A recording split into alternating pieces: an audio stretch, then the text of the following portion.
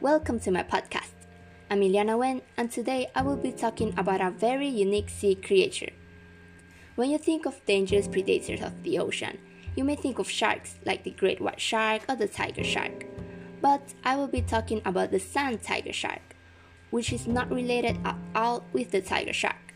However, it does belong to the same order as the great white shark. But fear not, because sand tiger sharks are actually very docile. But there's more twist to this shark. Sand tiger sharks have a vicious-looking appearance with rows of rock teeth. They are brownish-gray with rust-colored spots on top and white underneath.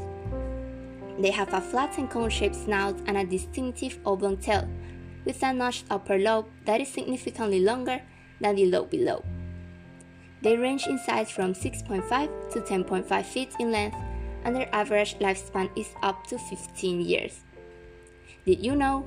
Sharks can't remain buoyant or afloat like bony fishes, because they lack a swim bladder, so they must rely on other measures to maintain afloat. In the case of the sand tiger shark, it is known to be the only shark to come to the surface and gulp air, storing it in the stomach. Another interesting fact about them is how their offsprings are born. They have a pair of uteruses, and in each one of them they have about 50 babies, which makes approximately 100 in total. But then, the first baby to reach 4 inches eats the other siblings inside the uterus. And after almost a year, only 2 out of the approximately 100 baby sharks are born. You may see sharks as solitary creatures, but sand tiger sharks love to get together or aggregate at certain times of the year. However, the exact reason for it still remains unknown.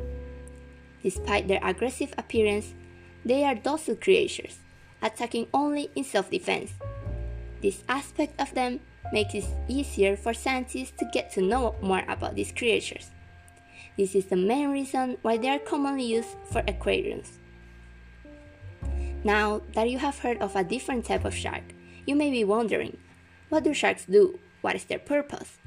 You may still see them as ruthless killers, but they actually help control overpopulation and underpopulation, so the food web is not overthrown.